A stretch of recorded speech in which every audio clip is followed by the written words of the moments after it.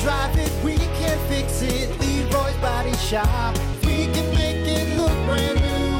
If you can drive it, we can fix it for you. Leroy's Body Shop. Only on Rock 107 WIRX. Everything that rocks. Well, hey there. Good morning, Brock. Hunter. Morning. All right. Well, we got dumb vocabulary coming up here in just a second. But first, obviously, we want to make sure that everyone knows to get your butts over to Nobody's Home Provisioning Center in Benton Harbor from 1 to 3. We are going to be hanging out for your first chance to get qualified to get blown this winter. And I know how that sounds, okay? I know. You're probably scratching your head wondering, what do you mean by that? Yeah. What we mean is not what you think we mean. We're giving away a top-of-the-line snowblower courtesy of Hollywood Small Engine. So a little bit different. We meant your driveway, your walkway, whatever.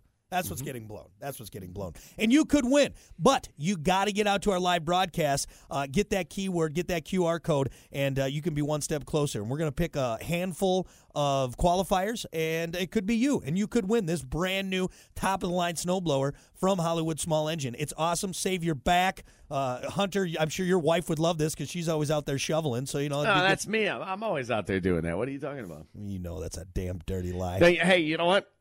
If you give me that damn blower, you'll be out there, won't you? Bet I'd be out there. That's for sure.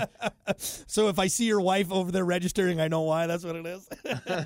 Again, like I said, we're going to be at Nobody's Home in Benton Harbor. 1 to 3 today. Got your first chance. And frequent rockers, pay attention, because if you show up at each of our contest dates and collect a special keyword, you're going to have extra chances to win, and you're going to score more points for the keywords you get, which you can use for other stuff as well. So, again, it behooves you to get out there and become a frequent rocker and get yourself qualified. So don't miss out. Get blown this winter. Of course, a big thank you to Hollywood Small Engine, Autobahn Imports, and Nobody's Home. Of course, WIRX, getting you taken care of. Getting that snow off your driveway, all right? Yeah, love it. All right, we'll have more details on that. Right now, though, it's time for your dumb vocabulary. Making you smarter every day. It's Dumb Vocabulary with Brock. All right, here we go. Your Tuesday dumb vocabulary for today. Let's do Weiner Mitten. A Weiner Mitten, huh? Weiner Mitten. Does it save you from venereal diseases and protects you from pregnancy? Absolutely, Hunter. You got it right, buddy. Nice job. Nice job. Okay, yeah, nice job. Yeah, it's a condom. It's a rubber. It's a rubber. Like Grandpa used to say. Why did all old people say rubber? That's just a rough way to put it. Don't forget your Jimmy hat there, Sonny. What? Oh. You mean a condom?